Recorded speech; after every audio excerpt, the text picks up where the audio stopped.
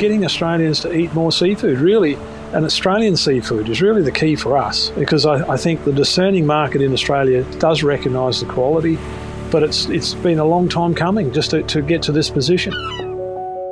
This is Fish Tales, a seafood podcast. I'm John Sussman.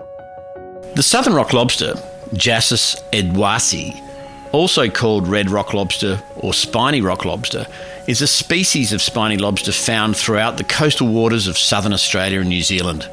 Internationally, southern rock lobsters represent a narrow minority of world lobster production at around 6%, and therefore are a rare and highly valuable crustacean. Rock lobsters resemble common lobsters found in Europe or North America, but have a spiny shell and lack the large characteristic pincers on the first pair of walking legs. Mature southern rock lobster can weigh from 800 grams up to 10 kilos, although the most valuable are considered the ones below 2 kilos. Boasting a sweet, delicate, firm white flesh with a rich sea spray flavour and a generous meat-to-shell ratio, almost double that of other lobster species, Australian southern rock lobster is one of the world's most indulgent food experiences.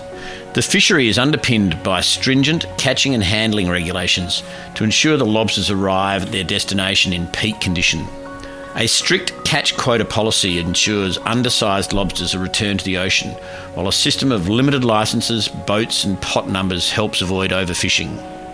Trade in live exports of rock lobster exploded in the early 1980s as the lobsters were discovered by discerning diners in China and Hong Kong, and accounted for the majority of shipments out of Australia up until the COVID period.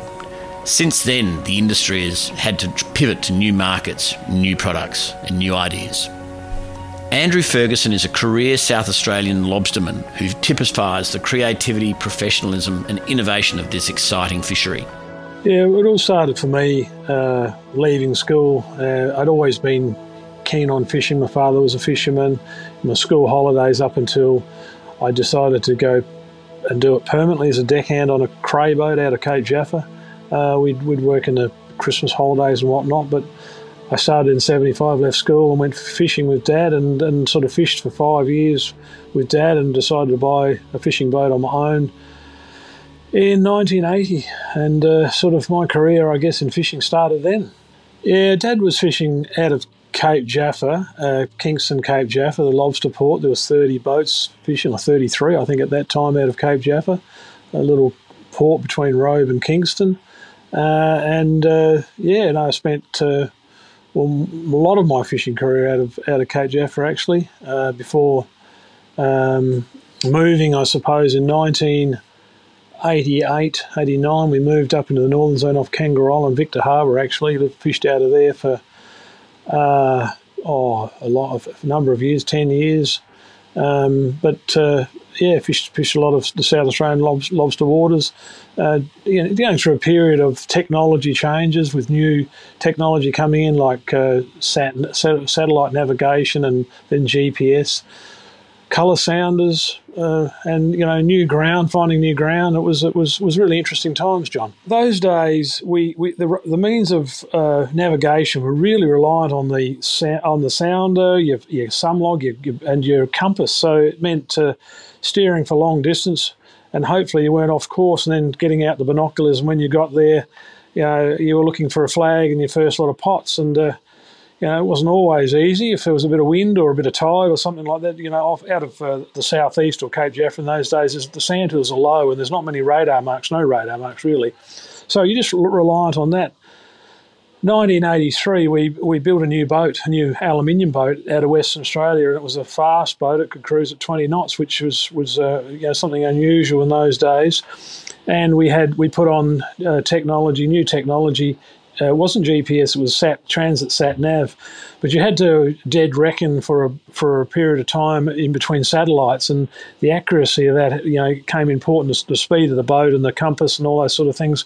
But that meant we could explore ground outside of 30 or 40 miles where no one had sort of been, and we did quite well in those grounds, and being able to fish it regularly and go back to all these spots was really good.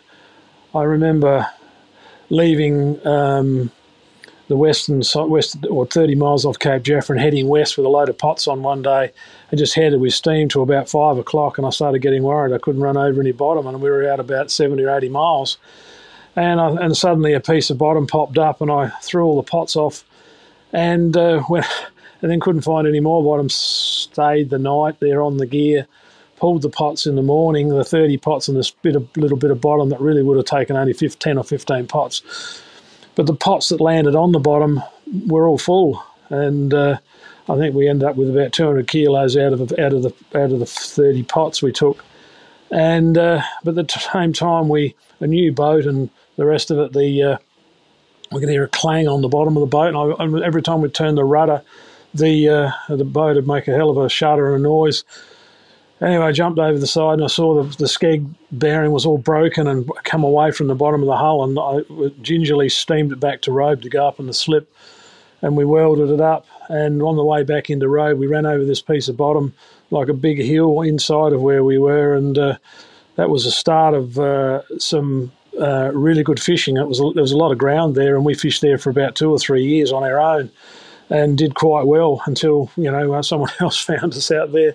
But that was a bit of a story, really my life of fishing. I enjoyed getting out and about and trying to be away from everyone else and trying to find new pieces of bottom. But, technology catches up, and later on in 1990, GPS came in, and sort of everyone then became a better fisherman because they could find where they were, or they found their little spots, and that sort of changed the whole fishery, really. That's probably the biggest change in the fishery that I can think of that advanced everyone to fishing more of the grounds and continually going back to where they previously fished. The drive to catch more lobsters more efficiently and more consistently is a hallmark of Andrew Ferguson's approach to not merely fishing, but also to his business. Oh, look, it was a challenge to start off with. I remember having not that flash of catches really, and really being able to sort of knuckle down and understand how to put it all together. It took probably a month or so to try to find my way, but once you found your way and you knew what you're looking for, because it was pretty intensive. We were getting in late at night and things like that. But once it's a long time ago now. That's sort of 45 years ago. It was a bit of a stress because I was only 21, I think it was.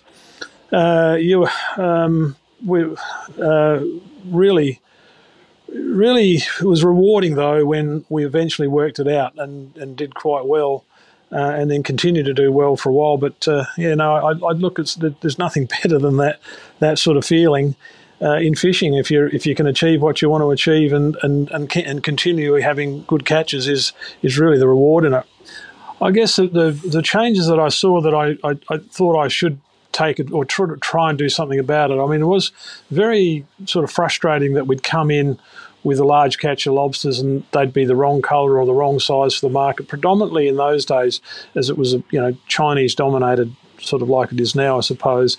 They were looking particularly for the smaller lobsters around the kilo, and anything up to about 1.5, 2 kilos maybe, but it was more distinctive, the market, than what it is now. And the larger lobsters in the catch were particularly a problem. If we had a large volume of large lobsters, the fish buyers just wouldn't take them. So I looked at that and thought, well, you must be able to do something about that. So, and it was, I was, 1999, 2000. We looked at some research and we did a bit of a business course, my wife and myself, Debbie, and decided to go and get a grant, a Oz Industry grant, as it turned out, to look at in processing some product out of these larger lobsters for the marketplace, because they were quite cheap. Even compared to now, they were sort of $20 to $30 a kilo, the larger lobsters. And what could we do with it? So we took a year or so and did some, with Centre of Technology in Queensland helped us actually. We came up with the lobster medallions, the sashimi tail, and an lobster oil recipe, which was actually the lobster oil recipe came out of a chef in Adelaide. But putting all this together meant that we had a project that we could run out across the marketplace and sort of commercialised That took a while to pull together, and finding markets for these products.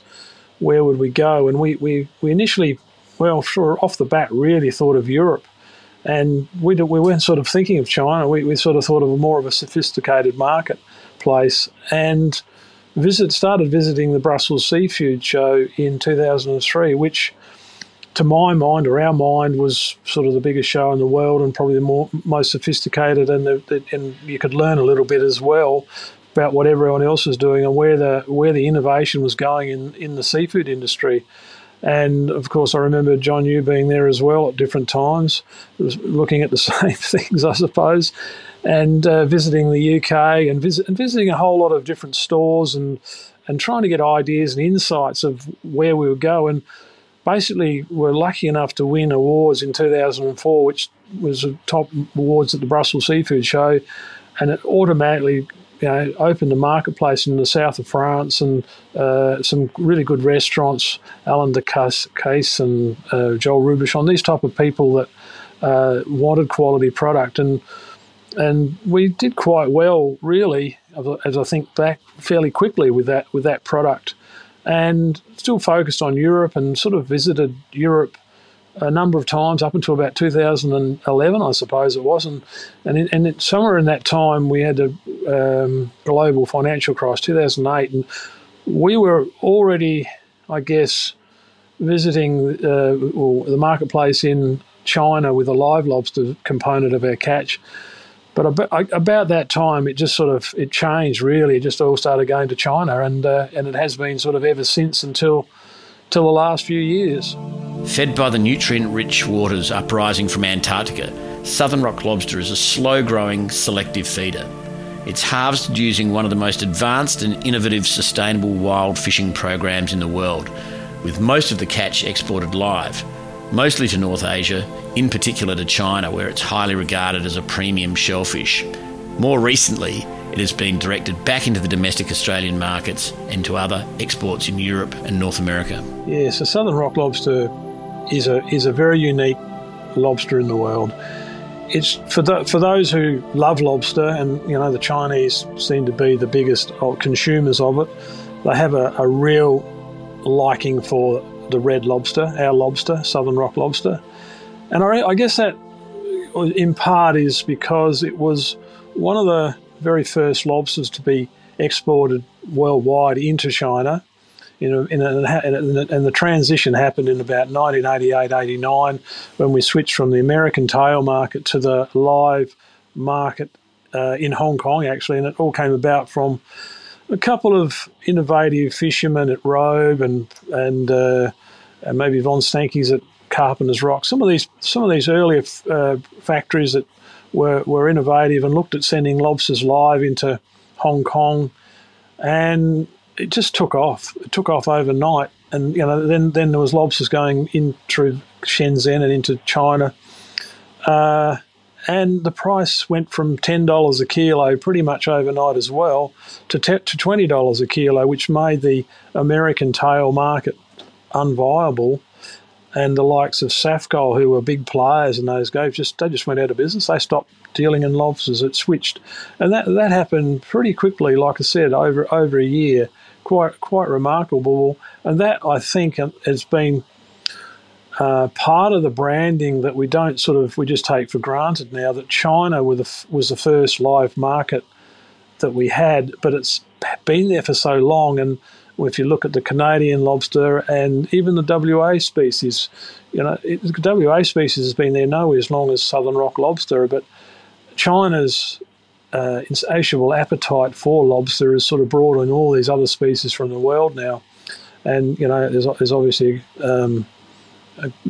spiny lobster from other parts of the world, from Cuban lobsters all over the place, just with different seasonal alignment, and of course New Zealand, the southern rock lobster as well. So they do have this liking for it, and because I think one of the reasons they like our product the best because the taste, colour, and it's been in the market for a long time. It's a known product. Why is southern rock lobster the best lobster in the world? Well, it's the flavour. Having tasted, like you have, John, as well, all these other lobsters, it is definitely a unique flavour. It's a great characteristics of its flavour. I note that we do have saltier water in Australia and around this region. We're running it a lot saltier, 36 ppk, which is a lot saltier than you'd find in the northern hemisphere where there's freshwater runoff. So maybe that's got something to do with it. But I'm really guessing to say why does it taste better. It's very hardy too, as far as living out of the water. If it's treated properly, and it's not always, if it's kept cool and it goes through the supply chain in the appropriate manner, it can live out of water for. I mean, we've just sent lobsters to France. Actually, only recently, a couple of days ago, more going, and that's over 40 hours. But if the supply chain is looked after and adhered to, it is a very hardy product. The Fergusons have been at the forefront of both product and market development, identifying the need to extract more value and utilisation of their lobsters. They embarked on the development of a range of innovative products well before many in the industry even started to consider anything but live or cooked. Using their extensive network of local fishers, Ferguson's then set about developing a broader range of uniquely South Australian seafoods for retail and food service distribution. Yeah, well, it's sort of easy to get caught up in the commodity trade of live lobsters into China because it is consuming. It consumes your time, and certainly. But there are a lot of issues with that, and really getting the perishable product to that marketplace is always a challenge. I guess one of the things I learnt early, and why we sort of have gone down the track of value adding, was early in the early days I had a fish shop in Victor Harbour with a fisherman friend of mine. We set up, and I learnt very quickly there's two components to wet fish counters: is the waste and the smell, and the bacteria that sort of go very quickly into all sorts of places you don't expect, and then the smell creates a smell. So really, once the fillets are sitting in the ice, you've only got a few days. So that was a lesson learned from myself, really, of which way we go in the future. I suppose with high foot traffic and a lot of in a dense population, you can serve fresh fish, but some of the locations they want a variety of fish and not have an offer, and I think that's where we've sort of targeted that sort of opportunity. And looking at the species we do now, we've gone down and looked at the lesser known species, which are a bit cheaper. But once again, the challenge of that is educating people's taste buds to something different, and to my mind, it's all good quality product. The local market seems to be aligned with the likes of King George whiting, flathead, garfish and snapper, but you start to get thin on the ground with people's understanding of course, salmon and the aquaculture species. But that is one of the challenges for us now is getting recognition from the consumer for all the species. Of course, the price is a bit cheaper, but it's fish is on, and John, I would imagine you've had the same challenges in your years too. But it's where we're at the moment. Catching lobsters requires skill, commitment, and time. Being able to develop a range of value-added products similarly requires a commitment of time, energy, and resources. Building markets for new seafood products is an equally tiring task, which further demands commitment and time. Doing all three activities, and in particular building markets that don't know where the seafood comes from, let alone the species, is a huge challenge. We seem to have done very well in South Australia with the product into all the independents and breaking into Victoria and New South Wales. Export, look, it is a hard yard. It is hard to say. We've got success in a couple of places, but gee, it's taken a little while. And you get questions like, "Can you get me Dover sole?" or something like that, where the species are we just don't have English species, and so it is difficult. It's not as easy as you think. I think the American market's probably the probably is going the best for us in a few stores we've got there. But then it's sort of particularly good with likes of scallops and kingfish. But not all the ranges. Redfish, bite redfish, yes, that's going okay. But you start getting away into boarfish is known as well. So there are similarities with some of the species, but not the likes of nightshade. Ocean jackets is one that we're really keen to push because there's a good volume of that product, and to my mind, it's a great eating species. So yes, you're right. It is challenging outside the marketplace that don't know the species for sure. The China market has been hugely attractive to many in the rock lobster fishing industry. High prices, a single customer, and seemingly an insatiable appetite for their fish. But as China opened up to the global supply of seafood, the market became more competitive, and the demand for certain grades and seasons changed.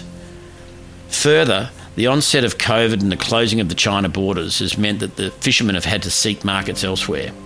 It's become an imperative for Ferguson's to pivot to other markets and other sectors away from exclusively the food service sector in China. I'll be disappointed if we go back to China 100%. We need to really think about the Western market.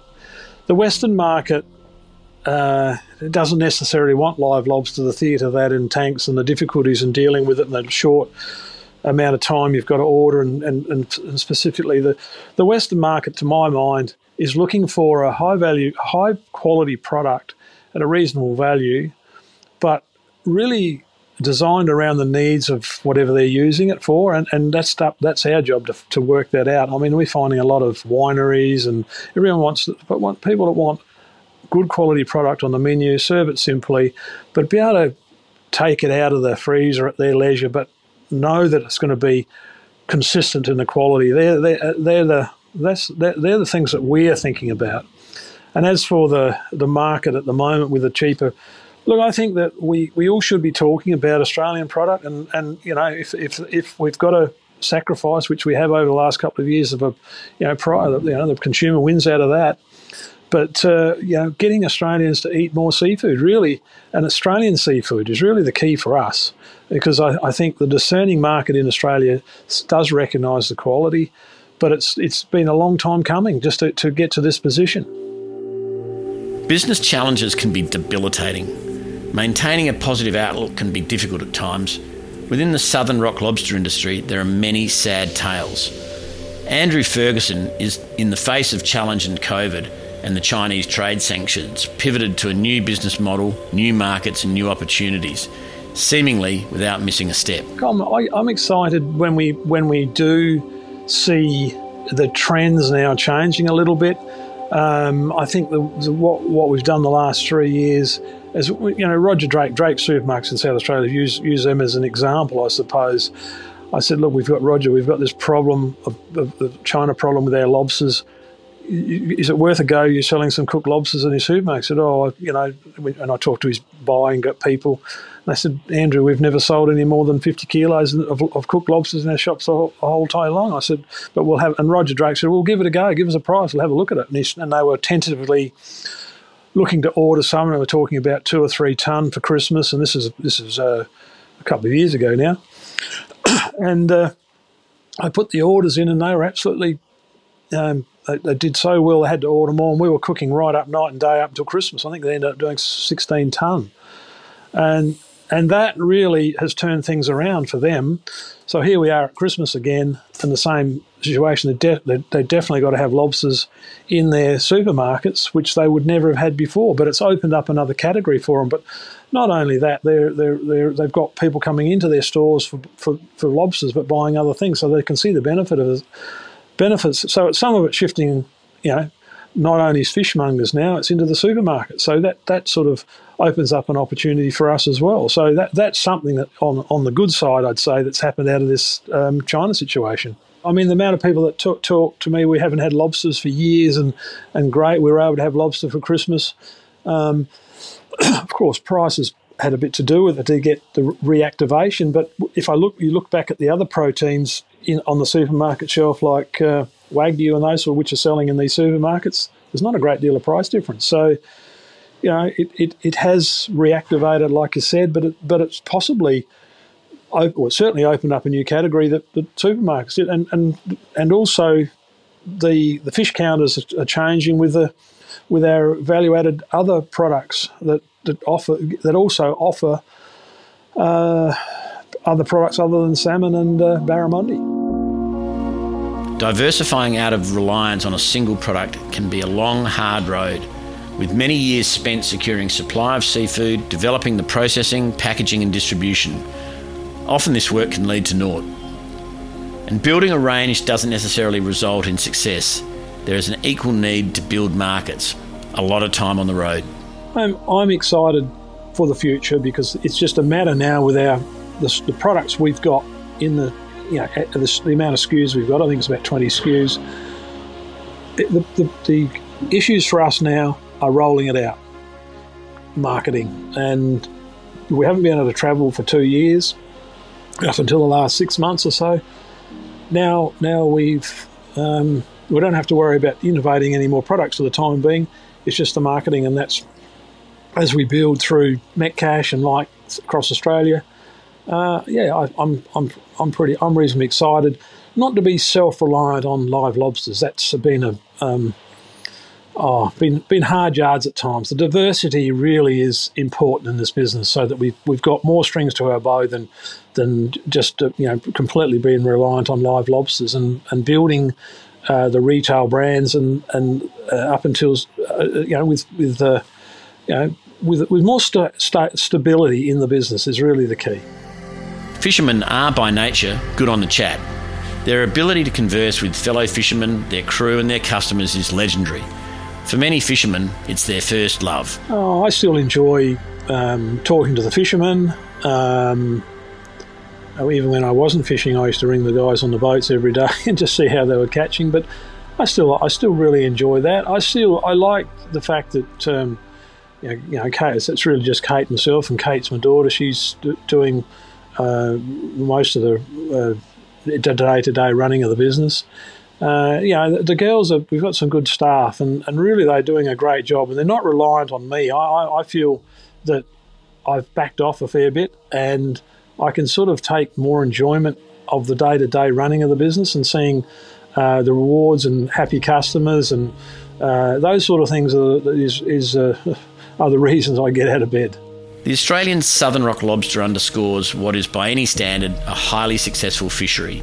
It is in fact a fantastic good news story based on a sustainable and renewable resource. Ferguson's are a standout South Australian seafood operation, forever innovating, forever building new markets, and always with an eye for development. Andrew Ferguson continues to lead the business with commitment and enthusiasm, a great Australian seafood ambassador.